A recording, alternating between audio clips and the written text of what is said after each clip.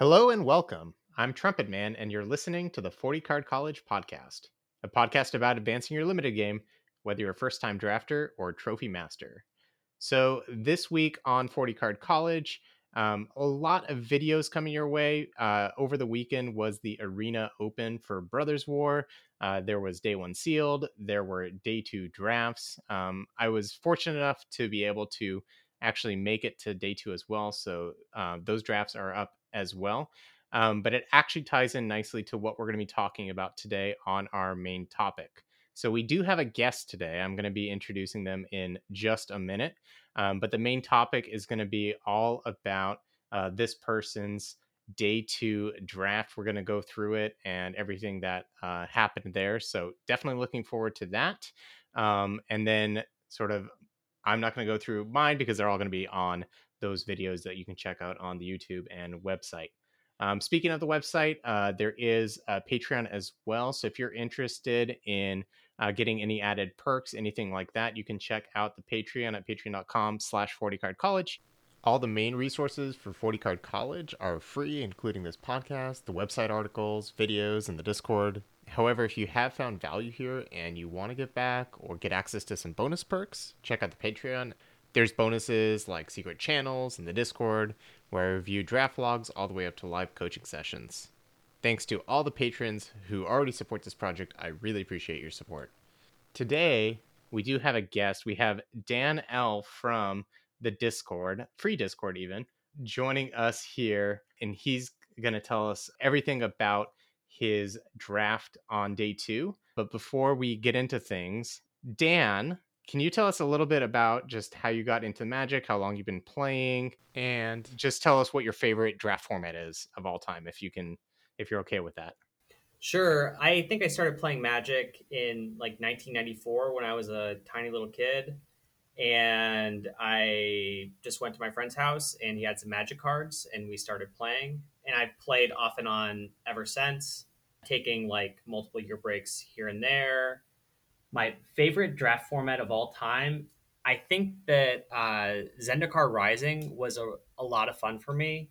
The format was pretty interesting and it had a lot of miniature archetypes within the color pairs. And I thought it was a lot of fun for a long time.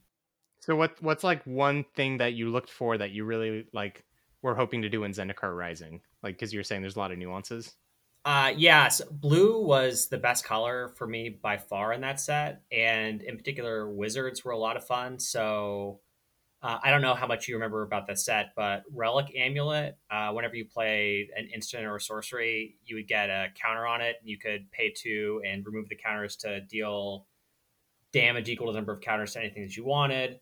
That was an absurd card in that format. Chilling Trap, it was a -2, -0 for a single blue mana instant speed. And if you control the wizard, you also drew a card. That was a really, really awesome card, it turned out, because wizards were so well supported.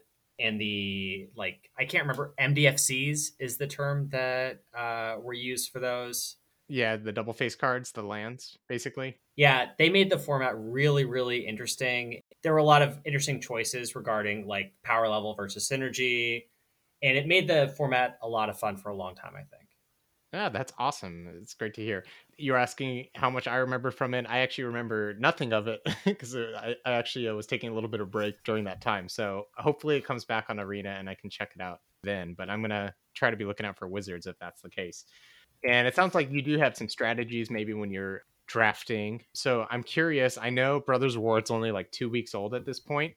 But for our question here this week, if you're sitting down to a Brothers War draft, are there like any certain strategies that you hope to end up in by the end of the draft? That's a really good question. I think that at this point in the format, I don't really know as much about it as the things that I was talking about with Zendikar Rising. The examples that I gave in Zendikar Rising, like everybody had figured out all the good cards.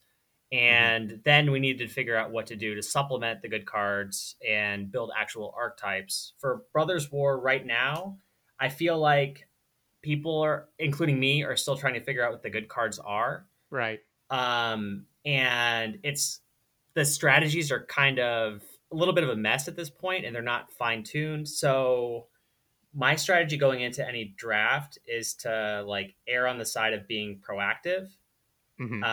and go with any really powerful cards that I open and hope. Makes sense. It's kind of a great default strategy. I'm kind of in the same camp with you right now, and it's going to be interesting to see if we can get some of those more reactive strategies once everything kind of settles here in a couple weeks. So it's kind of, yeah, it's definitely kind of the Wild West right now in Brothers War. So what we're going to do, we're going to go through your entire draft. On last week's podcast, I did mention, I did a whole long segment about sort of overdrafted and underdrafted commons and uncommons, but I talked about the most overdrafted like rares mostly, and you have to scroll way down to see the overdrafted commons and uncommons. I thought it'd be really interesting, just briefly, also because you're here, if we would just look maybe at those top 10 overdrafted commons and uncommons, because I think it was like some of these I've fallen into the traps too of these cards. I'm curious if you've experienced any of the same. So number 10, the most overdrafted common or uncommon is actually Thopter Architect. It's that 3 and a white for that 2/3. Uncommon. Yeah. Okay, I thought you were saying common. Sorry, Well, uncommon. commons slash uncommons, but I Okay. think honestly, I think it's all just uncommons Hmm. because so if you think about overdrafted cards, it's cards that are picked really highly but don't necessarily have the win percent to back it up. Yep. So it Yep. makes Yep. sense that usually we're going to see like mythics, rares, and uncommons because people see them less often, so they have less experience, and then they start to like see, oh, okay, I'm just going to go for this card because it seems great, and it's not actually that great. So you have to go way, way down to actually see commons being overdrafted because people figure them out more quickly. But that being said, I guess all of these 10 actually are uncommons. And so, yeah, number 10, Thopter Architect, it's the 3 and a white, 2/3 and white. And when an artifact comes into play, you can give something flying. This is a card that it kind of seems like it's powerful, but just doesn't really have the, I guess, stats to back it up. Have you played that card at all? Yeah, I think that it's pretty narrow. The 2/3 body is pretty bad for 4 mana, Hmm. and you really need to work hard for it to actually work out well. Usually, it just sits around and does nothing because in the white decks, it kind of is the top of your curve anyway. You have to get your flying triggers mostly off of your top decks. So I think that you could probably get a lot out of it if you built your deck specifically around it. But in the base use case, I don't think it's very good. Yeah, I think I was kind of thinking about like the only home I'd be happy with that card, maybe green white, because it is kind of like that, like build up a slower board and eventually fly some big creatures with the artifacts. But it's like, yeah, the white red decks are super low to the ground, so they're probably not interested. The white black decks, it's kind they kind of got that like CMC3 theme, so like it doesn't really fit any of that. Not even necessarily that many artifacts. White blue is more like soldiers. I don't know. Um, Yeah, I agree with you. Just on Thopter Architect really quickly, I uh-huh. think green white is probably the best home for it by far because you just want to build up your board a lot. And like Great Desert Prospector is a card that you probably actively want in that deck. Yeah, that's a And nice that, combo. yeah, I think that actually works really well together. And especially if you have the Yoshin Dissident or Hmm. whatever the green white uncommon is, I think that you really need to work hard for it to work though. And in the main case, like white red, things like that, it's just not going to be very good. Yeah, so Great Desert Prospector, that's that 5 mana 3/2 that makes all the power stones based on number of creatures. So you have that with the Thopter Architect, you just fly your whole team. So I Yeah. mean, yeah, that's something to look out for. So you got a good point there. Number 9 was Battlefield Butcher. This is the card I was pretty high on when I was looking through the set reviews. So this is the 2 and a black 1/4 that you can pay 5, tap it. Your opponent loses 2 life, but that costs less for every single creature in your graveyard. I was thinking like, yeah, this is it just kind of like sits there, eventually accrues value, and like your opponent can't just take 2 every single turn. But it turns out it just takes, I guess, too long to get online. Doesn't really mesh with how aggressive the format is. I'm honestly surprised that it actually has pretty low stats. I think it's like 52 or 53% win rate, which is pretty bad for 17 land users. So yeah, I I definitely overdraft this card. So it makes sense that I'm going to be guilty of some of these. I gotta stop picking it so highly, I guess. Yeah, I think that this one it's a little confusing. I think that the 1/4 body is actually surprisingly good because Scrapwork Cohort is I would probably guess the best common in the set and it matches Hmm. up well against that. And there are a lot of X1s. I mean, I think it's a solid card. Guess I don't know exactly how highly people are picking it, but in the right deck, I think it can be a really good card. Yeah, it doesn't mean it's a bad card, I would say. It's just like people are picking it. Overdrafted, Yeah, yeah. exactly, overdrafting them. Like all these cards actually could still be fine, and honestly, like you can still put them in your deck. But a lot of times, like people are going to be hooking like second, third, fourth pick when they probably shouldn't be. Needs the right home. Exactly. This next one's interesting, actually. So number 8, and it's fitting that it's 8, is Suchi Cave Guard, which is the 8 mana 8/8. So coming in at 8 is pretty fantastic. It's the Vigilance Ward 4, and when it dies, it makes 8 mana. I think this card is like it is pretty powerful because 8/8 is just huge, but I think it's just product of its own like environment, sort of as being overdrafted because when the whole format is a bunch of these like prototype cards, like paying actual 8 mana for this card, I think it loses a lot of its value that it might gain in a different format. If it had trample, it'd be pretty good. But you That's can true. just keep blocking it with the 1/1 soldier tokens as long as you want. Yeah, definitely. I learned the hard way that Cityscape Leveler had Trampler, that mythic rare, and I think because I thought Suchi Caveguard doesn't have trample, so when I took a bunch of damage from the leveler, that was pretty brutal the other day. Well, leveler is brutal to begin with. Yeah, I was not winning. I was not remotely winning that game, regardless of the fact. But I blocked with a 1/1. I was like, I might as well chump right now. Just trampled for 8, so that was brutal.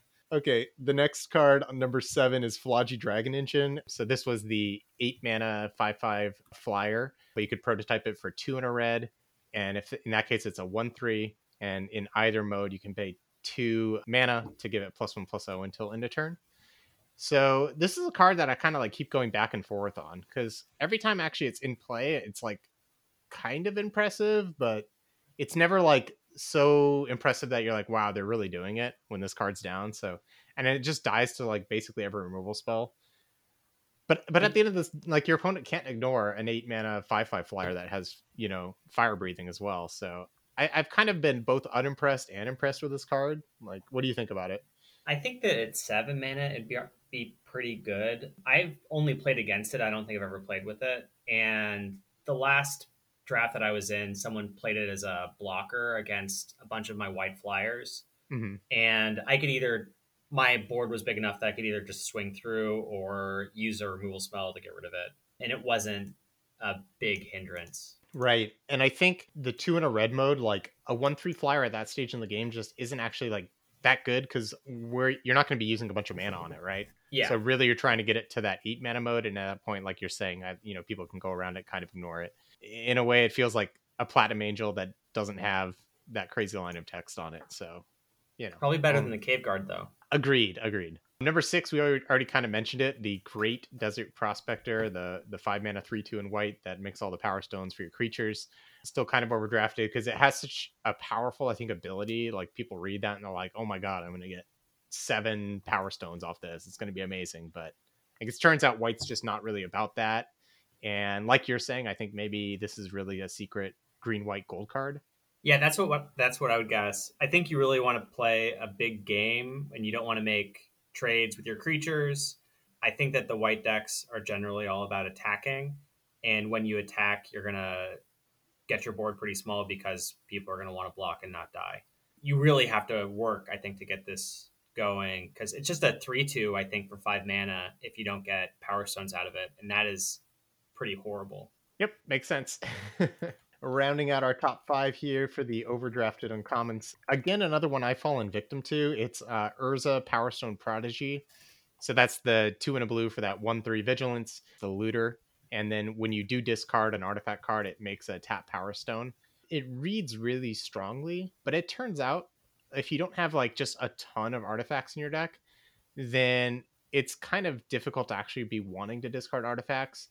Obviously, it's a really good combo with Clay Revenant because then you can just keep bringing it back and keep making Power Stones. And more importantly, basically, you're turning your Clay Revenant into new cards because you're looting into new cards and discarding the same thing over and over. But that's like super expensive. I do think that maybe as the format does slow down, if that happens, like Urza will get a lot better. And it also triggers all of your draw two themes in blue and black. So it's like it does have a lot of use cases, but I think also people are like, oh my gosh, it's the set is the Brothers War. This is Urza. It's got to be good. And it reads really strongly and it sometimes just doesn't actually do that much. So I think maybe it's more niche case, but still maybe powerful. Yeah, it looks like it's just drafted really highly. The card that's right next to it on 17 lands is Junkyard Genius, which is a much, much better card. Right. I've only played with Urza Power Stone Prodigy once, and that was in large part because I had a Black Blade Reforged in my deck. Ooh, that And that's good. yeah, so because of the Legends energy, I would really love to get those two together. So I it, did wonder why Urza had vigilance, so I guess that's the answer. yeah. So you can actually attack and block. Okay, that's cool. Okay, this next card I love. It's Hulking Metamorph. It's the 9 mana 7/7, and it has prototype for 2 blue blue. When it comes into play, you can clone an artifact or creature, and Hulking Metamorph becomes that artifact or creature, except that its power is equal to its stated power. So it's either a 9 mana 7/7 with all the text of the other card, or it's a 4 mana 3/3 with all the text of the other cards. I think this card is probably people taking it and playing it and not actually building around it, because if you have a clone that doesn't clone your opponent's stuff, it loses a lot of its power. But I think Hulking Metamorph, it's really not hard to make this card an easy 2-for-1. You just have to make sure that you're building it, like putting in your deck in a way that it actually combos with those cards. Because it's pretty simple to just, copy a Chromatic Star or copy an Elsewhere Flask, and suddenly you're getting your card back on the Hulking Metamorph itself. And then I think like you can go like way over the top with it too. Oh, that never even occurred to me. I've played with this once or twice, and I didn't realize I could get my Elsewhere Flask into a 3/3 cantrip. That's pretty cool. Yeah, I think people are like not realizing the full power of the metamorph, because on the first read of it, you think it only copies creatures because that's what clones do. Yeah, that never occurred to me. But yeah, it can definitely do some cool combos, and then at that point, I think it's actively good. Of course, it can be silly, and you can be copying like your siege veterans or stupid rares too in the set. So anytime you do that, then it goes over the top. But I would say like I think it's probably it's overdrafted in the sense that it's not being utilized to its full potential. I think eventually maybe it might come off the list if people start playing it a little bit, like comboing with it more.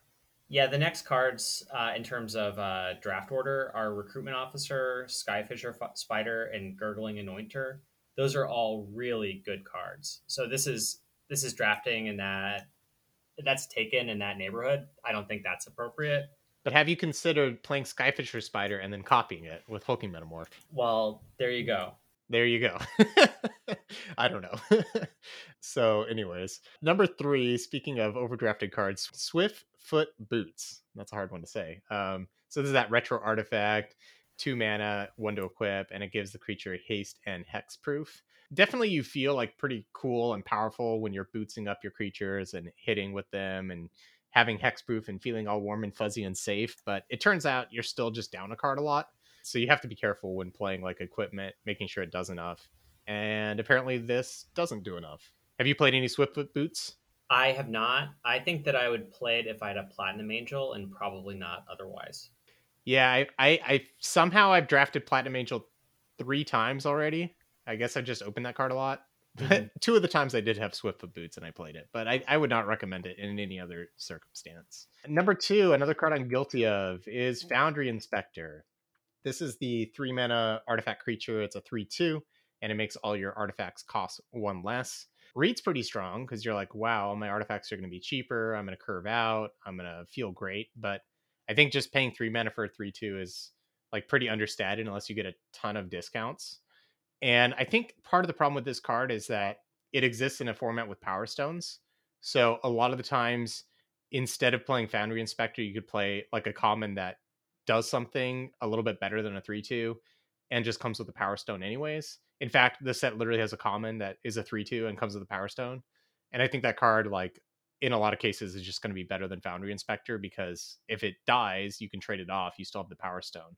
But I think people just see this and think about all the like combo potential of just curving out with all the artifacts. But I think most decks, have some artifacts, but not actually that many. And so then the inspector does not actually perform very well there. Yeah, I've not played with this card, but it just looks pretty bad. And like you said, I think it's Argothian Opportunist. Yeah. Gives you the Power Stone Forever, which you can use at your leisure for all kinds of things that are better in a lot of ways than making your spells cost 1 less, unless you're some sort of combo deck. Yeah, I definitely have fallen victim to like picking Boundary Inspector, I think like third or fourth, thinking like I was gonna go off with it. So I can understand why people would be drawn to it, but it's just I think just not good enough. Yeah, Generally there's gonna be something better. and this is taken ahead of Overwhelming Remorse, which is really good. That don't do that. Don't do it. The number one most overdrafted uncommon is Burnished Heart, which is the 3 mana 2/2. You can pay three and sacrifice it to go get two basic lands and put them onto the battlefield tapped. I think this card used to be good, and I think if a format is slow enough and encourages splashing enough, then Burnished Heart is good. I think this format kind of is neither of those things. So it could maybe be good eventually, like in slow, like green black decks looking to splash. I could see it maybe. But apparently people will take this card like first, second, third. And I think I did that once too. And I would not recommend it. This card is just like super slow. Yeah, I've not played with this one either. Looks pretty bad unless you really need splashing. You can't get it elsewhere. One of the surprising things has been how easy it's been to splash. I think Hmm. there are a lot of other low opportunity cost ways. It seems like. Yeah, and I think it's kind of interesting actually the Burnished Heart because you talk about easy to splash in this format, and I agree, but it's kind of like this incidental splashing, especially with all the unearthed creatures. You kind of Mhm. want to have your splash color like at some point in the game, and you don't really care if it only happens like once or twice because oftentimes like you're playing a scrapwork cohort in red black and you want to splash the white unearth on it, but if you only have an Elsewhere Flask and a Chromatic Star and you don't have any planes in your deck, like that's still probably enough. So like Burnished Heart enabling like these super deep and wide splashes is not really what the format's about unless you have a kind of unique deck. Because I rarely have I find like true three color decks. Usually it's just like incidental splashing here or there. Would you agree? I think that I only have like one real three color deck that I can think of, and that was off the deep end to do an infinite combo. So I don't think that that's really the case that we're thinking about. If you're going deep, then definitely pick up Burnished Heart where you can, but it's drafted really highly too, and you're gonna have to fight hard for it. So if you're building the Door to Nothingness deck, maybe, but Well, definitely, if you have Door to Nothingness, I would definitely take this very this highly. that might be a week 6 or 7 fever dream, so I encourage it if you want to do that for the fun and maybe not the win percentage, but well, there you go. And Door to Nothingness is taken way later than Burnished Heart. So if you open Door and I guess that's not possible, but hypothetically, if you could open Burnished Heart and Door to Nothingness on Moda, you could, I guess. You take the heart first, and then you wheel the door. Yeah, I guess you'd have to open the door and then see the heart like second or third, right? No, on if it's on Moto, you could do a foil. I think that Oh, okay. I'm guessing you could do a foil retro and a regular retro, Probably. but maybe not. And if not, I think you might still be able to, yeah, get the door on Arena, and even without foils, you could maybe do that. But I don't know why we're still talking about this. We're planning fun drafts. On to new things. What we're gonna do now is we're gonna move over to your actual day two draft, the first draft you did. And I think it's a really great one to talk about, just like your thought process, what you're going through the draft. So if you're okay with it, we're going to dive right in. The way I'm going to do this is I'm going to just highlight what I think maybe the like key commons are, if there's any key uncommons, and then, rares in the pack. That way we're talking about everything, but we're just going to briefly touch on like what the cards are. I know it's still early in the format, so we'll do our best to balance saying what all the cards are, but also actually talking about the picks too. So let's jump right in. And so your pick one, pack one, the cards you saw, there's Scrapwork Cohort. That's that 4 mana 3/1 with Unearth and brings a buddy. You were saying you think this might be the best common in the set. So that's definitely interesting to see here. Um, there's Epic Confrontation, which is the fight spell for 1 and a green. There's that Argothian Opportunist we talked about, the 3/2 that makes a Power Stone. Airlift Chaplain, the 2 and a white 1/1 flyer that mills, and you can get a creature or planes. Not really any notable uncommons, I don't think. And then your rare is Transmogrant's Crown, which is 2 mana for the equipment. Equipped creature gets +2/+0. When it dies, you draw a card, and you can equip for 2 or black. Are there any other cards in the pack that you would have noted? So I think the uncommon Yoshin Frontliner is pretty solid. I'm happy to include that in basically any white deck that I play. and Ambush Paratrooper is pretty good. Not on the same level as the other cards, but the main and there's a disenchant as well. So just looking at the pack overall, there are five solid white cards. I think that on power level, Transmorgant Crown is the best card by maybe a little bit. I haven't actually played with it. I've only played against it, and it's really annoying. Hmm. You could probably make an argument that Cohort is better. And if you want to pursue that kind of strategy, maybe you could justify taking it. But given that there are five really solid white cards in this pack, I would err on the side of the crown. Yeah, it's interesting. I think you're right. I think Transmogrific Crown I think is just the strongest card, but maybe it's close. So it makes this pick kind of tough. I used to be in the camp that like the more cards of a color like that were in a pack, I'd almost want to like avoid it, but I've sort of changed my tune recently.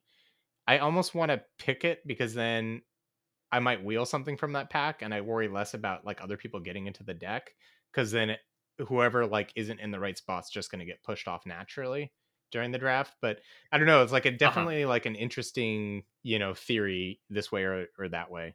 So if there weren't a comparable card to the crown in the pack, then I would have taken the cohort and not worried too much about it. But given that there was a similar power level card, like the tiebreaker for me was the crown. Yeah, I think that makes sense. And I think it is like slightly stronger anyway. So I think for everything you're saying, it does work out pretty nicely. Unfortunately, no. Well, I guess there's a Clay Revenant that maybe you'll wheel in a black deck. And one more thing, the Pendragon Strongbow is pretty good, and that's the only red card. So I had my eye on that as well. Got it. Got it. Okay. Cool. So moving into pack two, some notable commons is a Stern Lesson. So that's the two blue draw spell and makes a power stone. There's Airlift Chaplain, another one of those. There's at the uncommons, I don't know if it's notable. There's the Red Mishra uncommon, the Rummager. The rare in the pack is Hall of Targon. It's the power stone making land that isn't great, but I guess you could take it. So talk to me about this pack. So this pack is pretty bad. I would say the Hall I think is pretty slow and probably not very good. I've never played with it or against it. Stern Lesson I think is really solid, and I'm happy to play with it. The Chaplain is really solid too, and the Whirling Strike is a solid trick, +2/+0 trample and first strike. But I think that Stern Lesson is just the best card in the pack.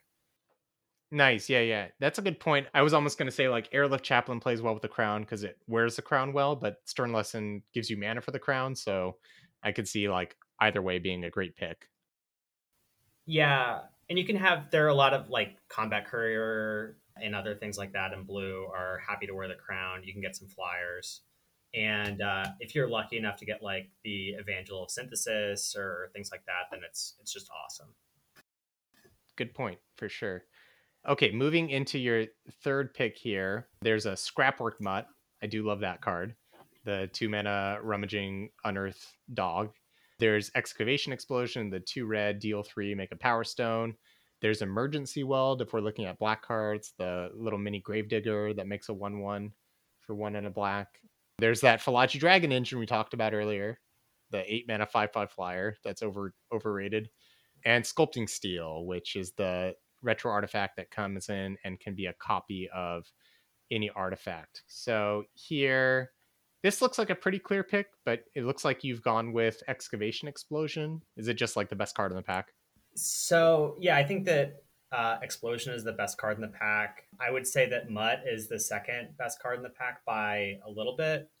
But I just went with power here, given that there wasn't any like real synergy to drive at. I think emergency weld is pretty mediocre, and sculpting steel you have to work hard to make it work well. Sort of like the hulking metamorph that we were talking about. Yeah, Uh, and even more like Fringe, right? So yeah, I mean I might be wrong on sculpting steel. Maybe it's better than I think. I think you're about right. I think it's a playable, but it's something I like. I wouldn't be happy to third pick that card. I don't think. Excavation explosion is really good. I mean, you could make the argument that Mutt is a better pick here. I think, given that there's more flexibility, but I want power.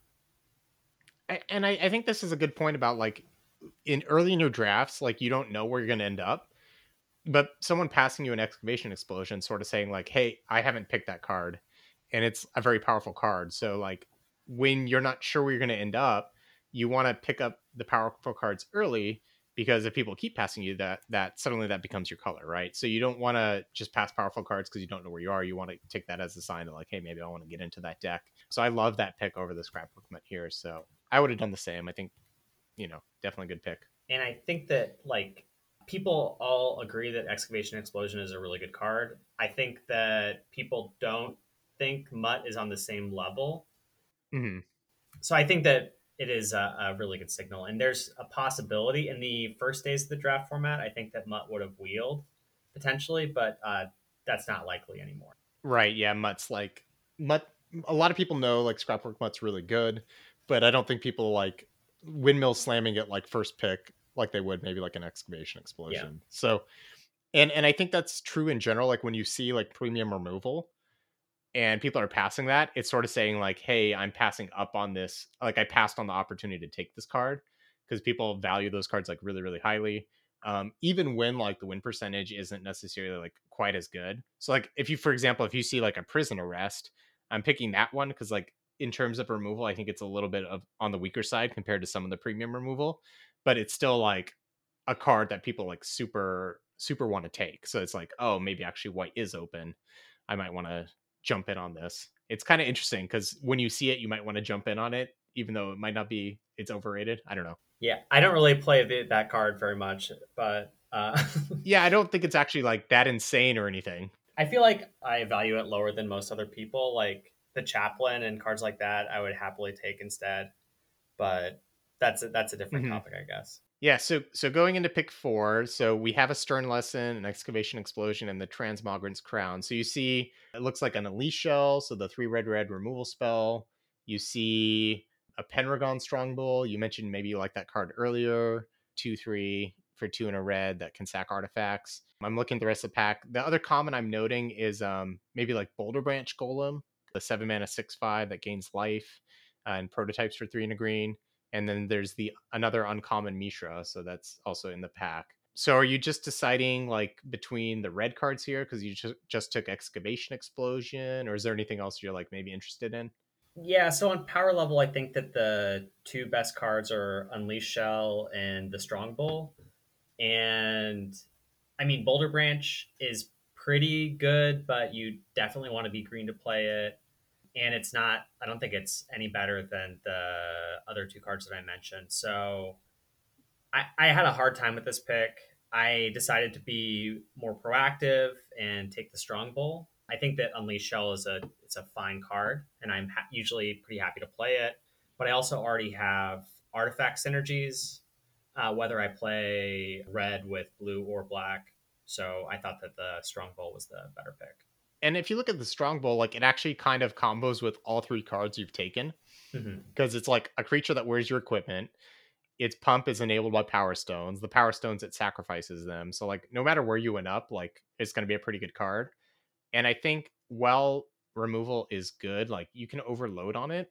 And especially if you're interested in playing your first pick with the equipment, like at some point you do have to start taking creatures. So yeah, it makes a lot of sense to me. So you end up with a strongbow there.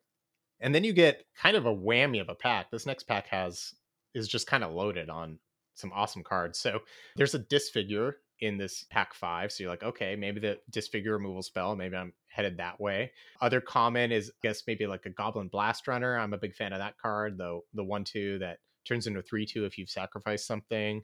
Both uncommons. You were mentioning you like Yotian Frontliner a decent amount, the 1 mana 1/1 that pumps things when you attack.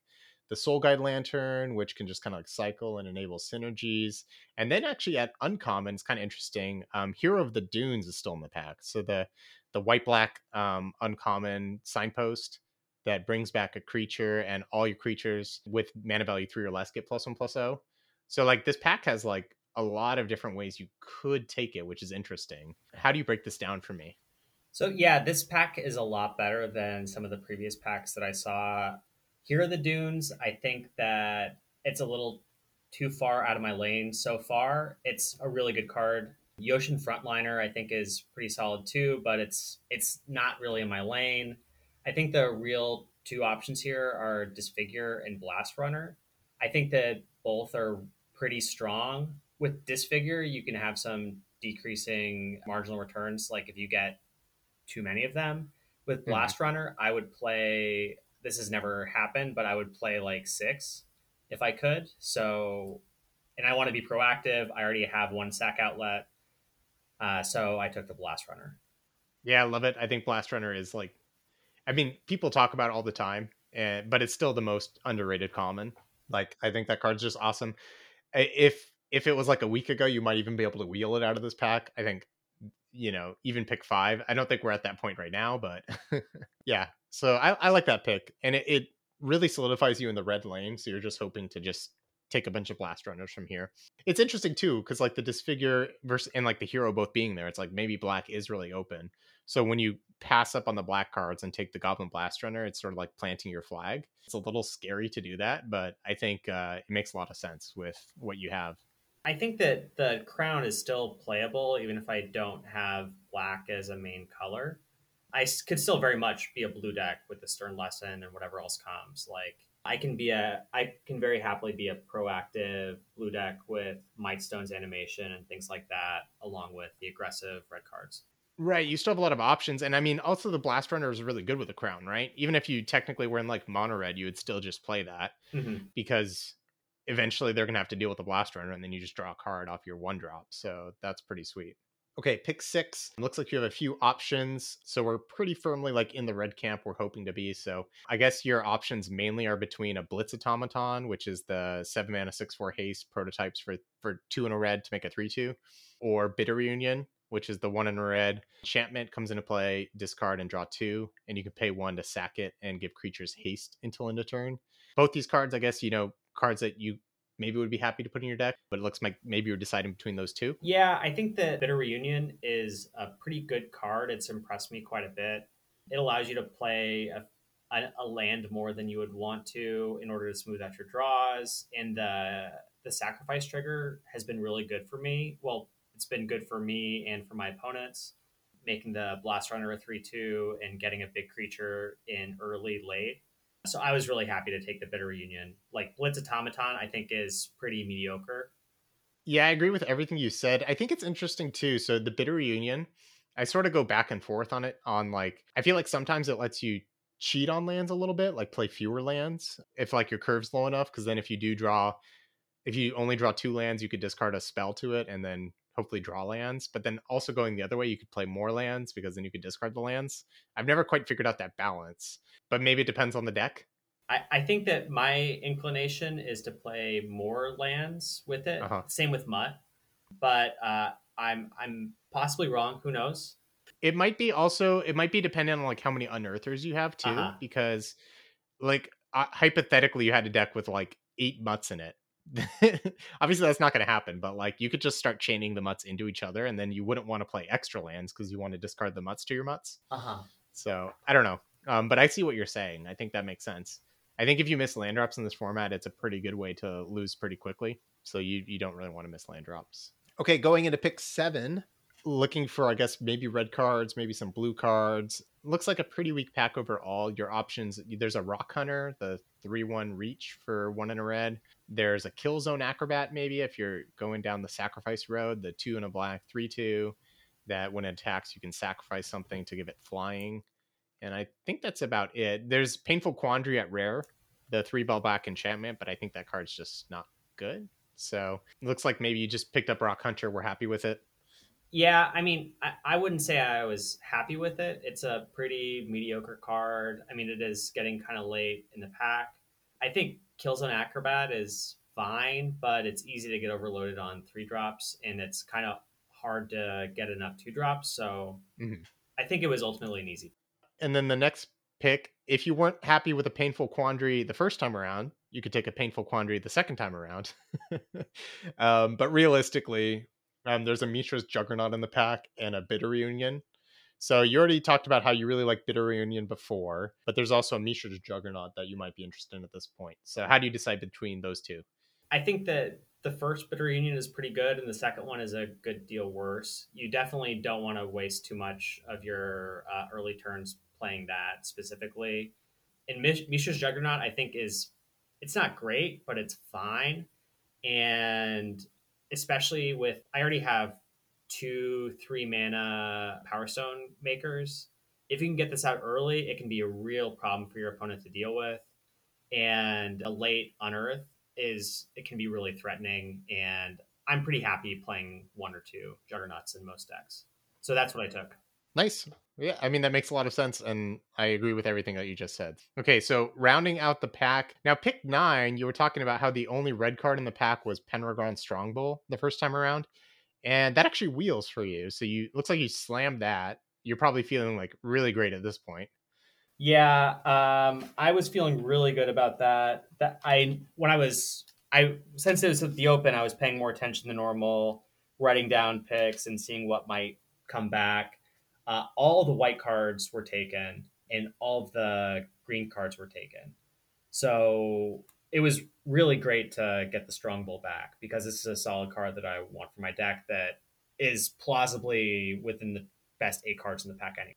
Yeah, that's just got to feel great. So you're feeling pumped about that. Looks like the Blitz Automaton wheels out of the next pack. It looks like you didn't wheel like the Whirling Strike, but you still get a pretty good playable out of that. Then you get a Race to the Ground, probably for the sideboard, or is that a card you're happy to main? I've I've never made it in this format. All right, so a sideboard card for some artifact removal, getting a Machine Over Matter, pick 12, and then after that, just some cards you're not going to play. So going into pack 2 to review sort of the cards you have. So on 1 mana, you have the Goblin Blast Runner. On 2 mana, you have the Bitter Union, the Crown, a Rock Hunter. On 3 mana, you got 2 Strong Bulls and an Excavation Explosion, plus the Blitz Automaton, and then Mishra's Juggernaut. So you have all of those plus a Machine Over Matter, maybe, and maybe a Stern Lesson. So like a pretty good shaping up to be like maybe a mono red deck, and you have some blue cards you could play, maybe lean black, who knows. So in going into pack 2, I guess let's not waste anyone's time. You open up Tyrant of Carriages, the stupid dragon. So you take that. Yeah, that's the perfect card. This is obviously I'm feeling great. It looks like red is super open, and I opened probably the best possible card. Well, that's pretty fantastic. Now, when you open that, are you like still looking to maybe like what cards might wheel? Yeah, definitely. So the Blast Runner and the Mutt are also in the pack. So Mutt did not wheel expectedly in the previous pack, but Blast Runner, it's totally possible that it's going to wheel, especially given that the Strong Bowl went around the table with no one interested in it. So I'm hoping to get one of those back. Yeah, exactly. And like hopefully you're like thinking to yourself like hopefully the red player that if there is another red player at the table, which there might not be, but if there is one, like hopefully that's the person that gets the mutt. So then the blast runner comes back to you. So totally makes sense. So you got a dragon there. You're feeling really good about that. Our next pack that we see, it looks like maybe your options are another scrapwork mutt. So maybe that, maybe Monastery Swift Spear if you're interested in that. Or there's also a Mask of the Jade Crafter, which is a green card, but it is a card you could put in your deck. It's the 2 mana artifact. Pay X, tap sack it to make an XX golem, and it has Unearth 2 and a green. Are you just windmill slamming like a mutt here, or did you have to think about it? So I think that I picked the Mutt, but I thought pretty hard about taking the Mask of the Jade Crafter. I think that's a really good card, and I don't really have a second color at this point. If let's say the Mutt weren't there, I would probably take the Mask instead. But given that Mutt is so strong, I took the Mutt. And I think this pick makes kind of a lot of sense too, because it kind of is at the point in the draft where you're kind of shaping your picks around what you do have and what you still need. And like you said, you still kind of need 2 drops. That's why you took that Rock Hunter before. And you do have some of these like sacrifice synergies with the Strong Bulls and the Goblin Blast Runner, but not like too much to sacrifice. So it's like Mutt actually is so much better with the Strong Bull Blast Runner plan than the Mask of the Jadecrafter is, because you could sacrifice the Mutt and turn everything online. But like the Mask of the Jadecrafter, yeah, it can sacrifice to the Blast Runner, but you don't really want to sacrifice your creature to the Strong Bulls. So I think it's just like those little micro synergies too is like a way you can get a lot of edges in this format as well. So I agree with you. I think the Mutt pick is really, really good here. Again, you're probably feeling pumped going into this next pick. You're looking for all the red cards and you see a sibling rivalry. So that's the only red card in the pack. So maybe you're thinking about that. Your other options, we did have some blue cards before, so maybe Mightstone's Animation. That's the 3 blue enchantment that you draw a card, chance an artifact, and that becomes a 4/4. So that's an option. And I think that's about it. The rest of the pack really doesn't apply to you. So there's a Mightstone's Animation and Sibling Rivalry. So how are you doing with this pick? So this is not ideal, obviously. The other card that I'll note is the Transmorgant Altar, which I think is okay. It doesn't really fit with what I have so far, but it's a powerful card. I think here I just went based on power level, and I chose the Mightstones animation. Sibling Rivalry is not a card that I want to play unless I have like really strong sacrifice synergies, or it's usually just a sideboard card. So I took the Mightstones animation on power level because I think that does work out well with what I have so far if I do play blue. Yeah, it works with what you have. And then are you starting to think like, obviously it's just one data point, but you're like, maybe I'm going to bring back in this Stern lesson. Maybe I'm going to start Exactly. like going down this blue red road. Okay, got it. Okay, so our next pick then, we have another Strongbow. So you have two of them already. So maybe we're going Strongbow road again. But you actually have a lot of options here. So you have the Strongbow. If you need 2 drops, there's a Mine Worker, the 2 mana 2/1. Not a great card, but maybe you need it. There's the Energy Refractor artifact that helps filter your mana. There's an Elsewhere Flask that helps you, with your mana if you want to splash something. And then in blue, also, there's a Thopter Mechanic, which is the 1 blue 2/1 that grows when you draw your second card. And when it dies, you get a 1/1 flyer. So it looks like you have a ton of options here. So how are you thinking through that? This was a tank pick. I think that the Opera Mechanic is really good. I'm not solidly in blue yet, but if I play blue, then I really love this card. Strong Bull works really well with what I have so far in red, and I'm 100% playing it. The Elsewhere Flask is also pretty good, but I already have kind of a lot of a few of my I guess I don't have very many 2 drops, and what I do have don't affect the board too much. So I went to the final second and I picked the Strong Bull. I'm not sure if that's correct. I could see arguments for the Flask or for Mechanic or for I think Flask is definitely better than Refractor here because of the sacrifice synergies. But Yeah, I think you have a good point about like Flask not affecting the board. And like, yeah, you can sacrifice it and have some synergies. And it combos with the Mindstone's animation. But I think at the end of the day, like you're saying, you're kind of trying to affect the board. So for me, it's sort of what you were thinking about, where it comes down to the creatures. Is there any? So it looks like you went with the Strong Bull based on like just getting the animation, and then like red being really dry beforehand. It's kind of interesting because red was so open pack one, so you're hoping that like red continues to be open. But then, is there any consideration to taking Thopter Mechanic just in case like things go poorly? Um, I guess that kind of that's what I would be thinking. Like, do I want to take the Mechanic versus the Strongbow there? It's a tough pick for sure. yeah, I think that Thought for Mechanic is probably the right pick, just subjectively, and I'm okay with that. I had a really hard time with this one, and I just went with the Strong Bull. It wasn't really a consideration at that point that red wasn't open, so it just. I mean, there are plenty of packs where there's only one or maybe no playable cards of a specific color, so I wasn't really worried about that. Yeah, the only reason I'm saying that like it looks like maybe red isn't as open is that we've had multiple packs in a row, and obviously like it's pick 4, so it could be that like you're saying those few other packs were just really shallow in red. So we won't really know that until like the next few picks. But I mean, totally defensible to take Strongbow here. Unfortunately, we get to your next pack and there's literally no red cards. So that's kind of like the warning bells going off. You're like, this sucks. But it looks like there's a Combat Courier. It's like definitely the best card in the pack for you. So you take a Combat Courier. Good to get on board early with that. If we're going blue red, it's a great card. So you have that. So going to pick 6, it looks like we have a few options again. There's another Mishra's Juggernaut you might be interested in. And then there's a Springleaf Drum on 1 mana, which can maybe help us splash. So again, I think you were deciding between like, red versus red blue before. So you could go down the Juggernaut road. You could take the drum. And I guess I haven't heard you talk about Springleaf Drum yet. So how do you feel about that card? I think it's pretty good. I think you just have to treat it as a land. And I have a lot of because I already have the three strong bulls and I have Might Stone's animation potentially. It's just a mana source with a lot of upside in this deck, I think.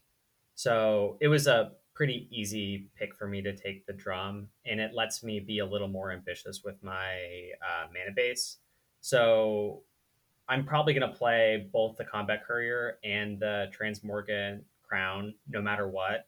And that allows me to either get a cheaper equip cost or an unearthed activation out of the Courier off of the Springleaf Drum, in addition to just being a solid card. So I took that.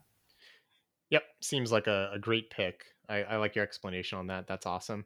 Pick 7 really like looks like no cards for you, unfortunately. Although maybe I'm so you take a Mishra's Onslaught. It's the 3 red instant that makes 2/1/1s or pumps your whole team. I have personally not thought this card's very good, but maybe you have different experiences. So I've had good experiences with it in a single red white deck Uh-huh. that had just a bunch of scrapwork mutts and cohorts. The main mode to keep in mind is the 2/1/1 creatures in this case. I thought it might be an okay sideboard card if I was in a matchup where the board was getting really stalled. And also, like, my options here are not good. There's a defense grid, which is potentially a sideboard card. I Other than that, I didn't really think that the cards were very playable. So Oh yeah, no, no, no. It's basically the only card you can take. I was just curious about like your experiences with the card, and I think with the strong bowls, when you make the 1/1s, they are artifacts. You're able to like maybe surprise some damage out of nowhere, or keep a strong bowl alive and keep damaging your opponent and go wide. So it definitely I can see the applications. I've been really impressed with the card with Third Path Iconoclast because it allows you to go wide, or it gives you a payoff for going wide. But other than that, I haven't really like seen it do a lot of work. So I'm glad to hear you're saying, hey, you've seen it in red white be pretty good. yeah, the red white deck, if you get enough of the cohorts in particular, it's really hard for your opponent to attack into you. Hmm. And you can just get a huge board and take really, really big advantage of Onslaught. And I had really good experiences with that in that specific deck. So I took it speculatively, thinking that there was some plausible chance for me to get some value out of it compared to the rest of the cards, which were not looking very good. Got it. Got it. Okay, going to pick 8, you could take another Mishra's Onslaught. You could take a Suchi Cave Guard, our 8 mana 8/8 friend from the overrated cards from earlier. Or you could take Atomical Scrapsmith, which is the 2 in a red 2/1. That when it comes into play, you mill and you can get an artifact or a counter. So you're deciding between those. You went with. Scrapsmith. I mean, I don't think I'm going to play this card. I think it's very good, but there's nothing in this pack for me. I'm definitely not playing an 8 drop. And You're not playing an 8 drop. You don't want another Onslaught. So you take this card that maybe, like, if pack 3 goes a certain way, you might get a bazillion artifacts that you could put in your deck. And that's kind of like, I think that's a great pick because a lot of players will look at their pile here and say, like, I have 4 artifacts. The Scrapsmith's no good. But if you take it here, you don't know what pack 3 is going to bring you. Maybe there's some weird world where you actually get there on it. So love it. Fantastic. there's a better chance that I play Scrapsmith than a second Onslaught. Yeah, exactly. Yeah, that makes a lot of sense. All right, so going on the wheel, you get an Arrow Marshal on the wheel, maybe just like 2 drop, keep your aggression up. Sadly, did not wheel the Blast Runner or the Mutt, so that's unfortunate. But you take your 2 drop, you get another 2 drop with a Mine Worker, so that's feeling solid. From there, not a whole lot. Looks like you took. I guess this is kind of interesting. Pick 12, you took Demolition Field over Urza's rebuff. So Demolition Field's the land that blows up non-basics, and the Urza's rebuffs that counterspell. Were you thinking about the counterspell at all? No, I think that at this point I'm going to have at most a pretty light amount of blue mana, Mhm. and the sacrifice trigger on Demolition Field is actually sometimes relevant. Oh, okay. So if they have one of the rare non basics, you can use it to get rid of a pesky land Yeah. and trigger the Blast Runner sacrifice. Okay, I hadn't even thought of that. So yeah, this I'm glad I asked. Genius tier play on your part. So nicely done. And then you end up with a Goblin Firebomb, sure, and a couple other cards you're not going to play. I got a defense grid last pick. Yeah, Defense Grid. That's not actually a card, is it? Or is it? Oh, I actually did bring this in as a sideboard card against my like instant speed opponent in the final round. Oh, okay. So defense grid is a 2 mana artifact, and each spell costs 3 more to cast, except during its controller's turn. So all instants basically cost 3 more for people. And yeah, that makes sense. If your opponent's reacting to everything you do, make them play at sorcery speed. So that's kind of cool. So I'm not going to read every single card right now, but we have two, like, looks like 2 creatures on 1 mana, like 4 2 drops, and about 3 or 4 3 drops. And then we have some of the key cards we're looking at. We got that Springleaf Drum we picked up. We have the Bitter Reunion, Excavation Explosion. We have the Dragon. So we have a little bit of removal, but maybe you're looking for more going to pack 3.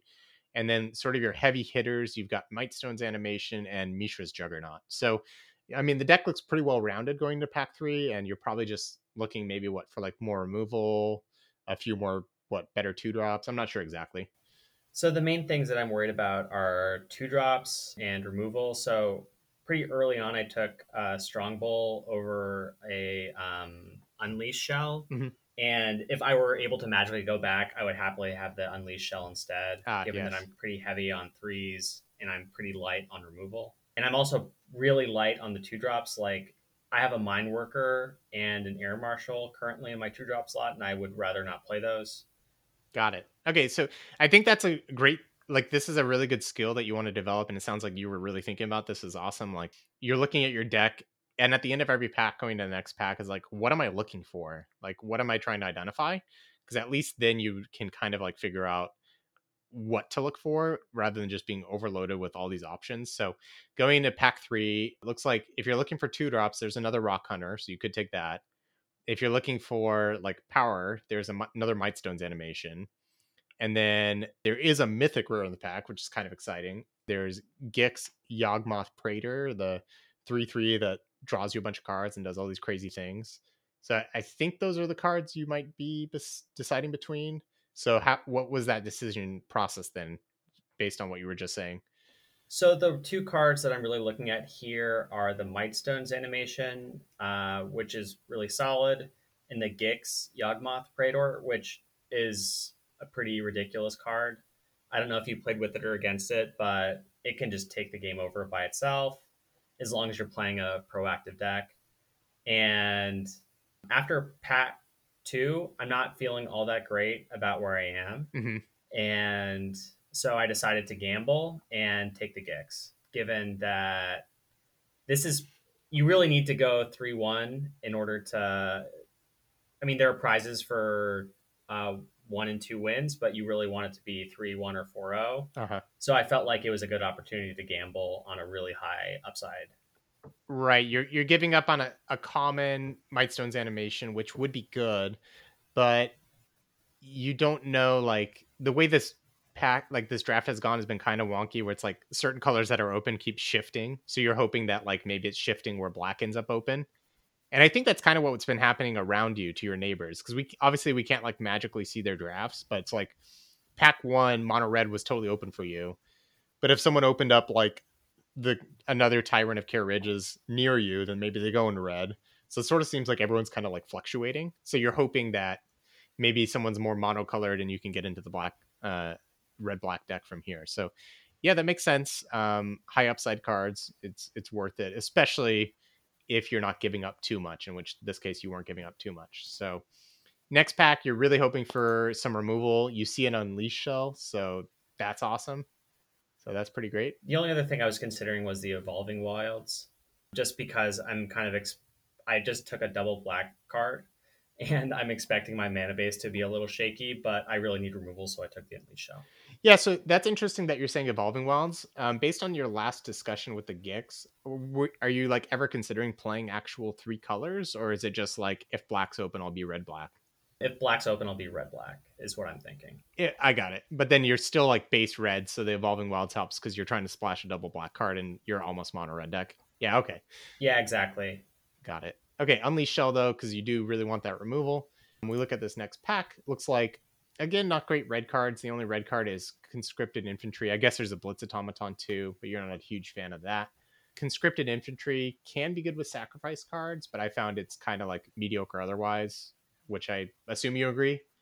Yeah, it's kind of annoying as a blocker, Hmm. and that's basically it. I've never played with it, and I've been annoyed with it on the other side of the battlefield. Yeah, it's an okay card, but it's not like anything to write home about. But so you're like, okay, the red cards aren't great here, but there is quite a few black cards or black adjacent cards. So we have Thraxidemon, we have Scrapwork Rager, we have Power Stone Fracture. All three of those I think are pretty good. There's a Goring Warplow as well.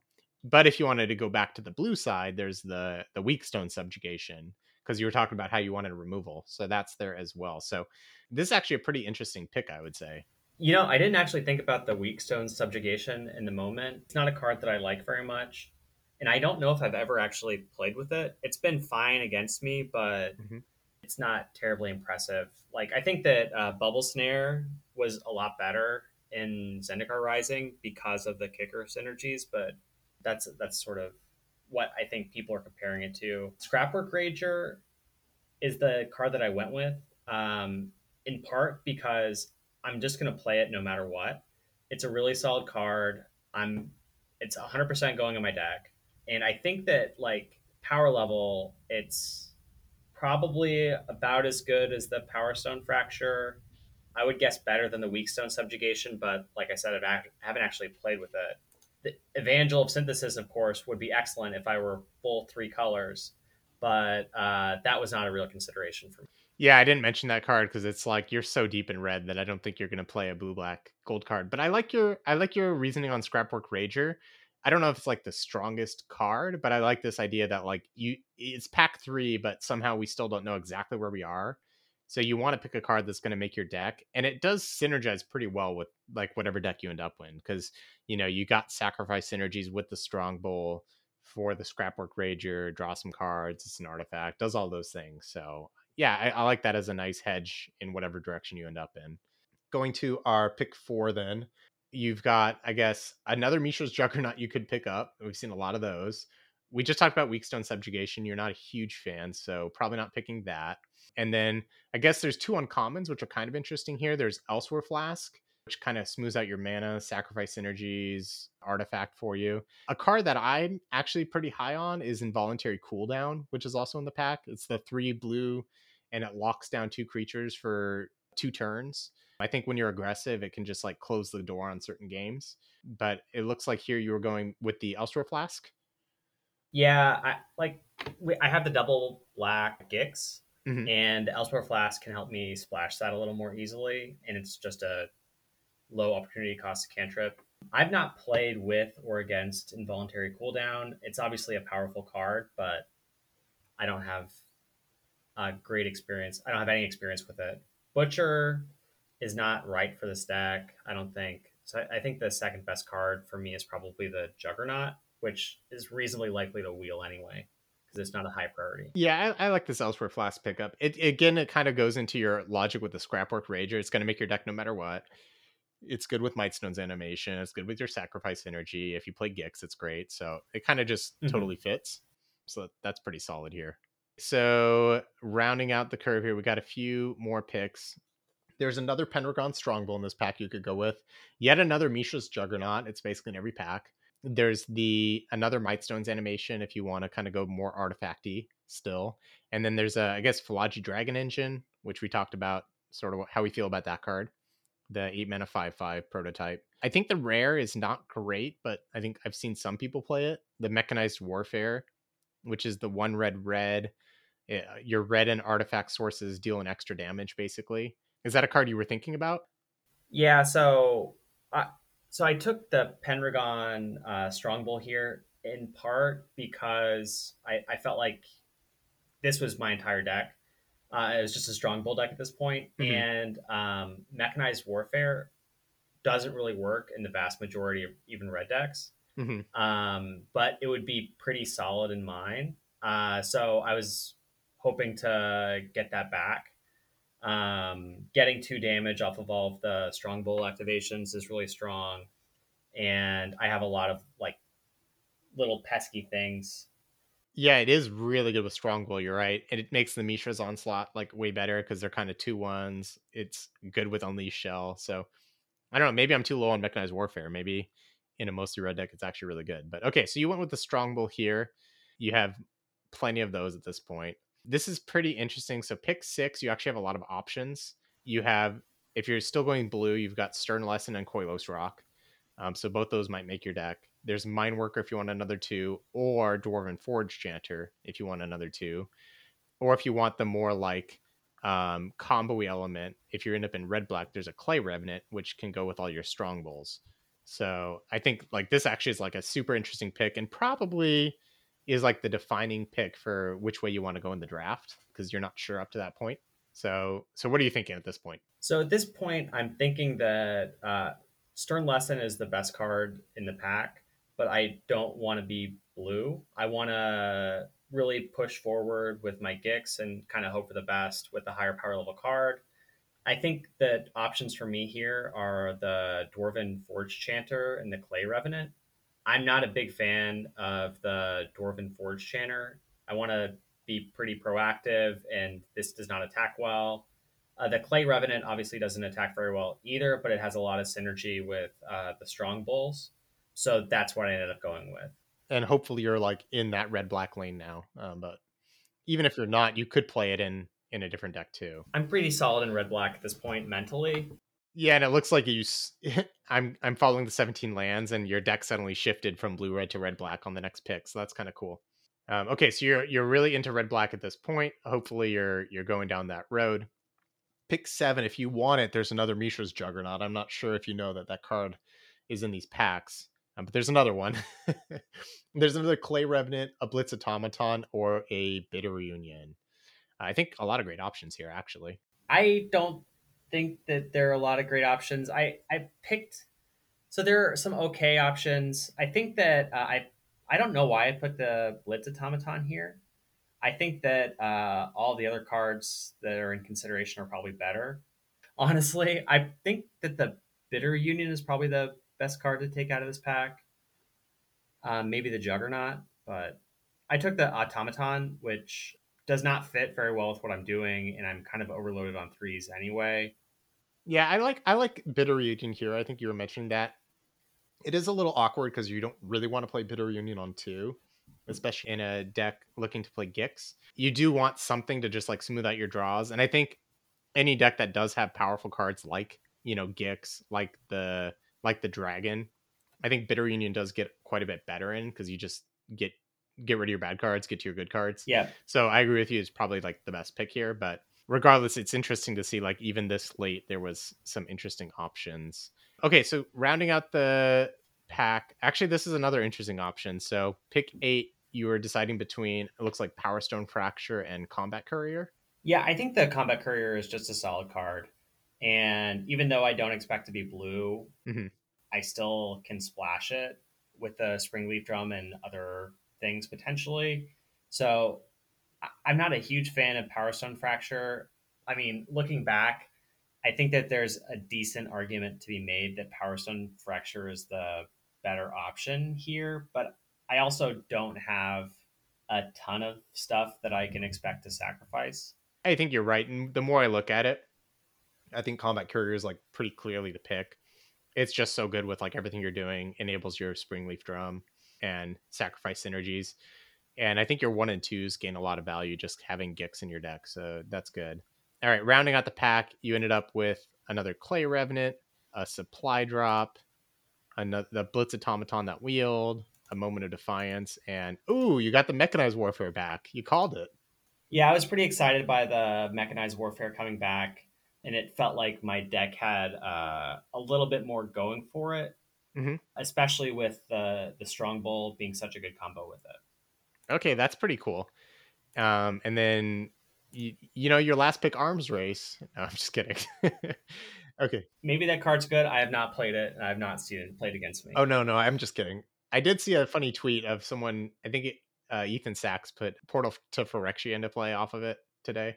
So I guess you could do that, but There's like an 8 drop with Menace and Unearth. yeah, it's pretty good with that. If you can slam them for 8 and then you unearth it a few turns later, Yeah, I could see it. But I think Arms Race is narrow. narrow. Yes, definitely. Okay, so seems good. If I go to, let's see, there's decks 1, 2, or 3 here. I don't know which one you ended up with. Probably the last one. I think that I switched most rounds, just tweaks around the edges. So I ended up as a base black red deck with a single island to unearth my combat couriers Hmm. on the splash, in addition to the springleaf drum. It just seemed like I wanted to be base red, so I had 9 mountains, and I thought that I could get away with the 6 swamps and the single island. My only actual black card is Gix, and black mana shows up a few other places in the Crown and in the Scrapwork Rager. Yeah, that makes sense. I like that mana base. That's good. Yeah, I just wanted to get 3 blue sources to make it a little easier to get my combat courier going. Nice. So I mean, like you said, you're a little overloaded on threes, but you do have a like pretty good card quality. So like this deck, I feel like would be a total monster if you had a couple more two drops, but that kind of wasn't the way the draft went, or at least good ones. You had a bunch of mine workers you could play, but that card's not very good at being aggressive. Yeah, and actually, like if you look at deck two, I Hmm. switched out the what did I switched out one of the 3 drops, I believe, one of the Blitz automatons from Mine Worker Got it. to go a little heavier on the twos, and then I ended up switching. Oh no, deck three is my sideboard deck. Deck three Oh, okay. has the defense grid for the final round where I was against a very flash speed deck with like the Urza's Liberator and things like that. I think the only card that I'm kind of disappointed isn't in your final deck is the Mishra's Onslaught because it's so sick with the mechanized warfare. As much as me like poo pooing it earlier, I think it's pretty sweet in your deck. But this deck's pretty awesome. Rather than list off all 24 spells that are here, the red black deck with the blue. What I'll do is I will post the links to it in the show notes so you can take a look at it at your leisure. It has all the cards we talked about, but highlights 4 Strongbulls, the Gix, the Dragon, some good removal, combat couriers. So it looks like you almost got to that 3-1 goal that you were talking about, but just not quite. Yeah, in the first round, I got destroyed by a really strong deck. In the second round, I had the joy of facing a 49 card deck somehow in day two of the Open, and I managed to win. Round three, I beat someone who had bad draws. So the 49 card deck was actually really good. They had Gix's Command and double Skylash Spider, but Oh they wow. Yeah. decided that they wanted to play extra cards for some reason. Yep, don't do that. Final round was pretty close, but in game three, my opponent just had an early Liberator and followed it up with some really strong spells, and I didn't really have a shot. So Got it. Yeah, that's kind of a bummer. Like you were so close, and then, but that's just magic that happens. And I think you gave it a pretty good go here. I think interesting draft. I think you had a lot of cool, interesting decisions, and ended up with a pretty good final product. So I definitely want to thank you, Dan, for coming on here and taking the time to kind of share your draft with the audience. Uh, fantastic job overall. You almost got to that draft too. Definitely next time. Be rooting for you on that. And then I'm trying to make sense. So you're AKA. DAFRK3IN. It doesn't make any sense because I was trying to sort of copy a thing that I saw my uncle do. And the way that my uncle did it made sense in a way that was fine for him. But I just added Dan into the mix and in a way that does not make sense. I love it. So you're Dan and Yeah, you're exactly. It does not Dafferty. make sense. It's something that a 12-year-old did. So if you don't know how to spell what I just said, it'll be in the show notes as well. In case you ever want to find if you're playing Dan online on Yep. MTGO, or I assume it's on Arena too. So yep. And other than that, I do want to give a shout out to our Adapt tier patron, Marius. Thanks for your continued support. And then, of course, all my patrons as well. And then any closing words, Dan, before we wrap it up here? Thanks for having me on. It's been a lot of fun. The Open was a blast. It's always fun to play high pressure Magic, and I'm not a big fan of the change in the structure, but I think that people are generally happier with it. So hopefully they'll keep hosting draft opens. Nice. Well, couldn't have said it any better. Thanks again, Dan. And thank you, everyone, for listening. And see you next time on the 40 Card College podcast.